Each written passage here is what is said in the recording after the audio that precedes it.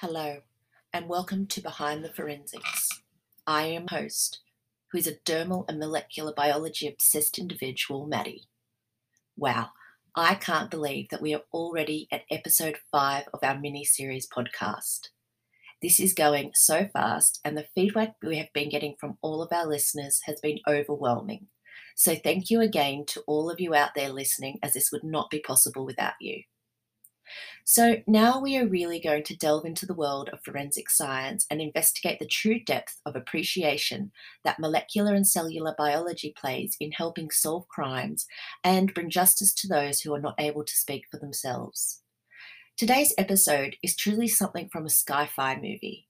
When I first read about this case, it seemed too good to be true. However, when I sat back and really thought about it, I realized that this is the magic of DNA, and it is truly such a magnificent thing. Today we are looking at a case taking us back to 1995, the murder of Krystal Beslanowitch. This is an unsolved murder that haunted the Wasatch County Sheriff Department for the following 18 years after the murder. That was until technology was able to catch up. It was ultimately the sheer passion and determination of the then Deputy Sheriff Bonner and the fact that this unsolved case haunted him for so many years. That is until 2013, when this case was finally able to reach a turning point.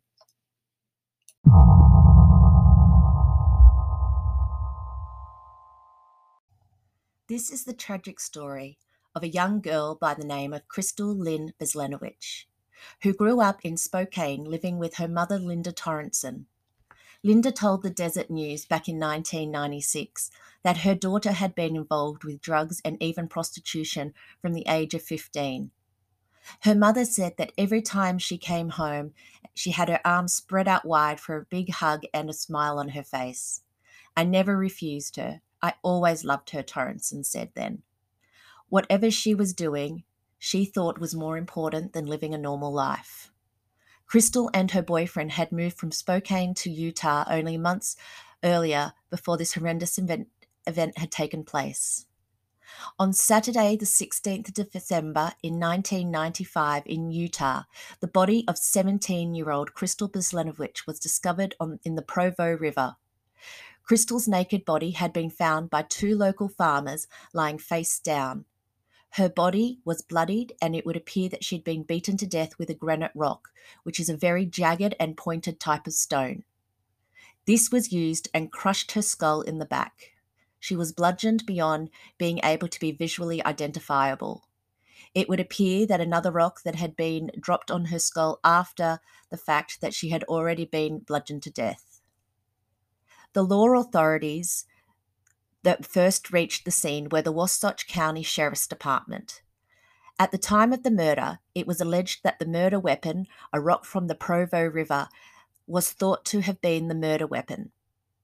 They found 2 rocks near the victim's body that appeared to contain body matter as well as blood. However, no obvious signs and traces of any blood, hair, or saliva samples looked to be available belonging to any another individual, so therefore leading to the indication that at this time there was no possible DNA that was able to be collected that did not belong to Krystal herself. The evidence was removed from the scene and stored away. The initial autopsy results for the victim's death was craniocerebral injuries, also referred to as blunt force injuries. Also collected at the crime scene were the victim's fingernail clippings. Swabs from the victim were also collected containing both blood and vaginal swabs. There was also a photograph taken at the scene of what appeared to be bloody fingerprints on the victim's wrists. Initially, the identification was unknown of the victim, labeling her as a Jane Doe. However, after an image of the victim's tattoo was released to the media, Krystal Lynn Beslanowitch was finally identified by a male who was alleging to be her boyfriend. The male claimed to be Krystal's boyfriend, had allegedly reported her missing 2 days after the fact she failed to return home after going to a Salt Lake convenience store. This particular individual, claiming to be the victim's boyfriend, also revealed that the victim was a sex worker who had recently relocated from out of state to the area. It was also believed by authorities that this particular individual was the victim's pimp. He was later cleared of being involved, and authorities concluded that he was no longer a suspect in the murder of the now identified Krystal Beslanowitch.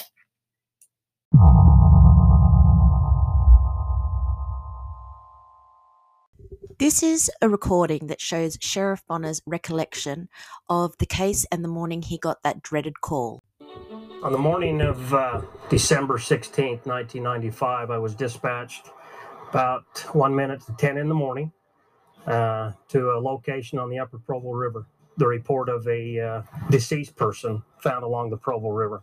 In discovering some of the evidence in the area, like wounds to her body, it definitely had appeared that she was murdered in this location. She took quite a beating from the looks of things with granite rock, which is a very rough, pointed, jagged type of stone. We found two different rocks that happened to have what appeared to be body matter, as well as blood on these rocks, and some very large stones that had quite a bit of blood on them that appeared to have been used after she had been down, which had been dropped on her skull. To begin with, we had worked this case for a couple of years with not coming up with a whole lot of good leads. I mean, we had several leads, but that took us from Washington State to South Dakota, but nothing really panned out that great.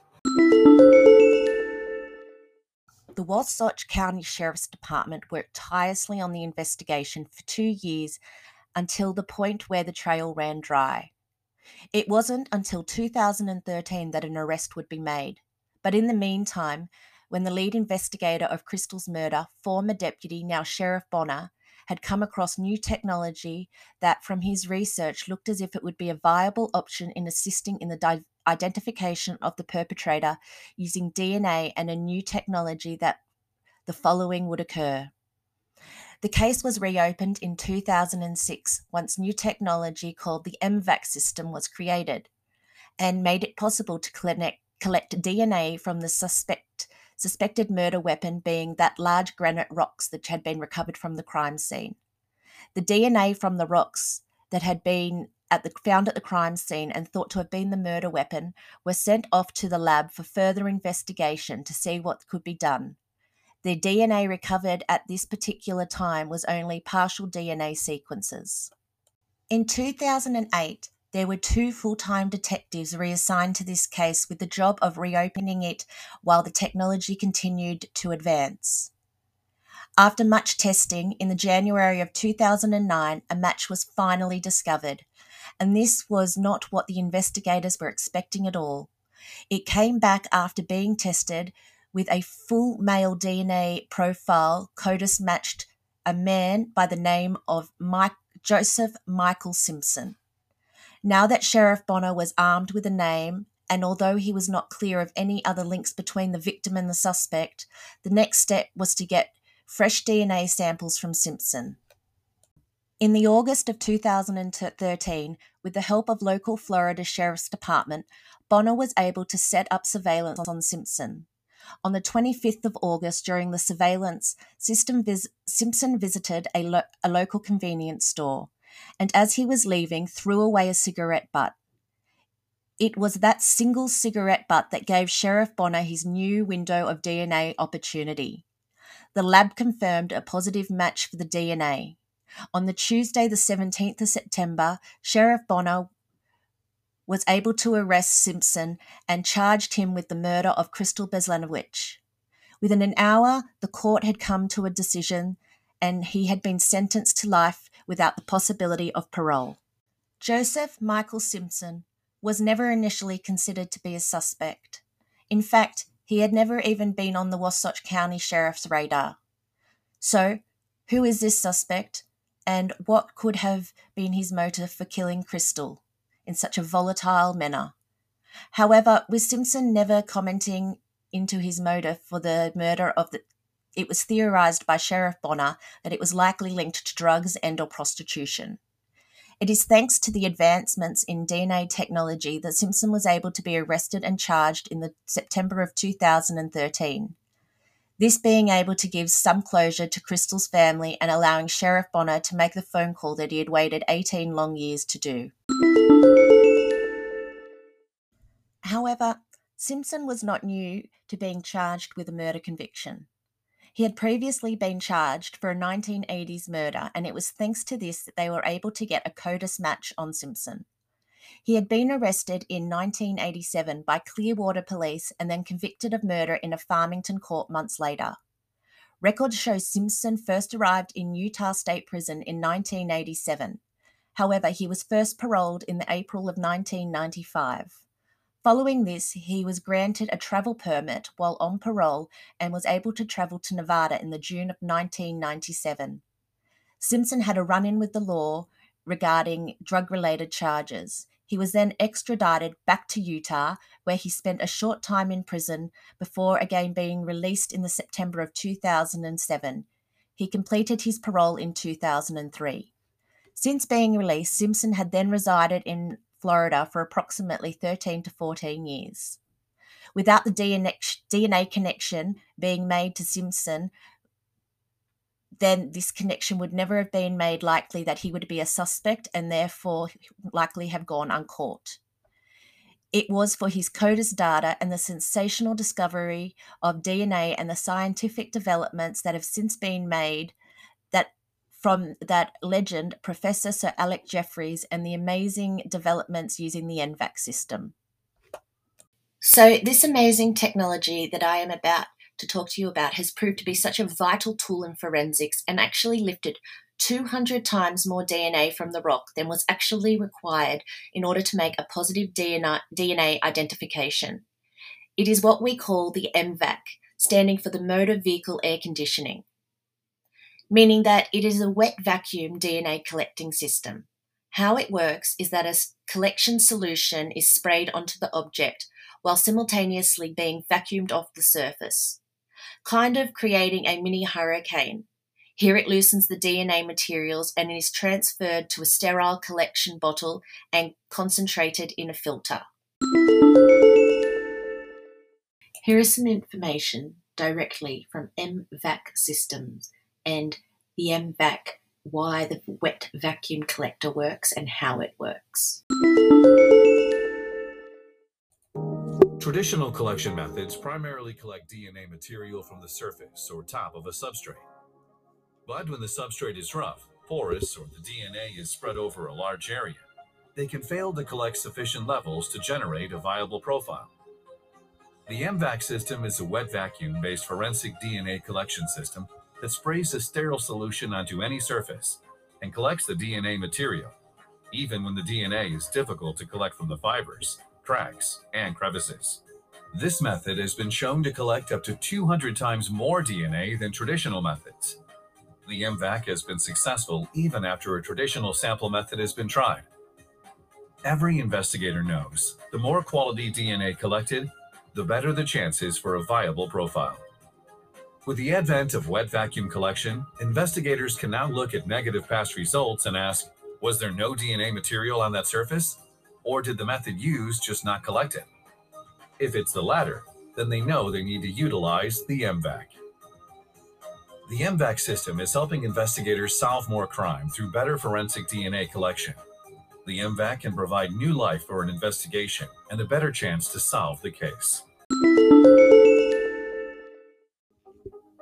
This is a typical rock from the Provo River in Utah. In December of 1995, a rock very similar to this was used to brutally bludgeon a young 17-year-old girl named Krystal Beslanowitch. Her body and that rock were found next to the river that cold December morning. And despite the best efforts of the investigators, because there was limited evidence, the case quickly went cold. Fast forward 18 years. DNA processing equipment in the crime lab had gone from requiring a sample the size of $50 to just a few cells. But traditional collection methods still failed to produce a viable DNA profile. Fortunately, the investigators also had access to a new collection method, the MVAC system. They used the MVAC to vacuum the suspect's DNA from that rock, and that was critical in moving the case forward. The suspect was found and arrested. More and more agencies are recognizing the MVAC as a tool that can give their cases another chance. Here we have Sheriff Bonner talking about the contribution MVAC had to solving this case. We had come to a close with all the leads that we had had. It wasn't going anywhere, but it wasn't until we learned about MVAC that the case took a drastic change for the better. And I truly believe that without the knowledge that the individuals who put the time and effort into creating such a sensitive forensic piece of equipment, this case would never have been solved. So truthfully, because of the MVAC system, because of the people that have the desire to really truly help people close a case, to do whatever that the MVAC system was set up to be, truly, in my opinion, is one incredible piece of equipment that is going to cause law enforcement to solve a lot of crimes, a lot of criminal cases, not just law enforcement, but everyone. Anything that has to do with DNA, I truly believe the MVAC system is the answer and will change the world as far as the DNA goes. So in cases where you can't see the touch DNA, the MVAC is used to pick it up and then is able to be analysed and compared through databases for a match. The MVAC was invented by Dr. Bruce Bradley, the founder and inventor of the MVAC. He was a sensational scientist, and this was initially created to be used to suck bacteria off of food. It wasn't until his son, Jared Bradley, took the concept of his father's invention and described to his friends at the FBI how this could be used in crime scene investigation. So we are basically collecting trace evidence from a crime scene that is not successfully to be able to be taken or analysed just through the use of a swab. The MVAC system is an amazing twist in this case, and the discovery of the trace DNA all of those years later. It has allowed many investigators to solve crimes that likely wouldn't have been able to have been solved prior. DNA forensics collection has grown momentum, and this is a really exciting part of what is happening in the forensics and DNA world. Wow, this episode had so many twists and turns and some awesome technology that combined with DNA again proving to be how amazing and unique this individual genetic coding is and the essence of each and every one of us. So thank you again for joining me today for this episode, and I hope you gained some further insight to how far DNA and forensic science has come since Sir Alec Jeffrey's Eureka moment, and to the point where we are able to combine technological advances like the MVAC system. Thank you again for tuning in, and I hope you have a great day. Bye.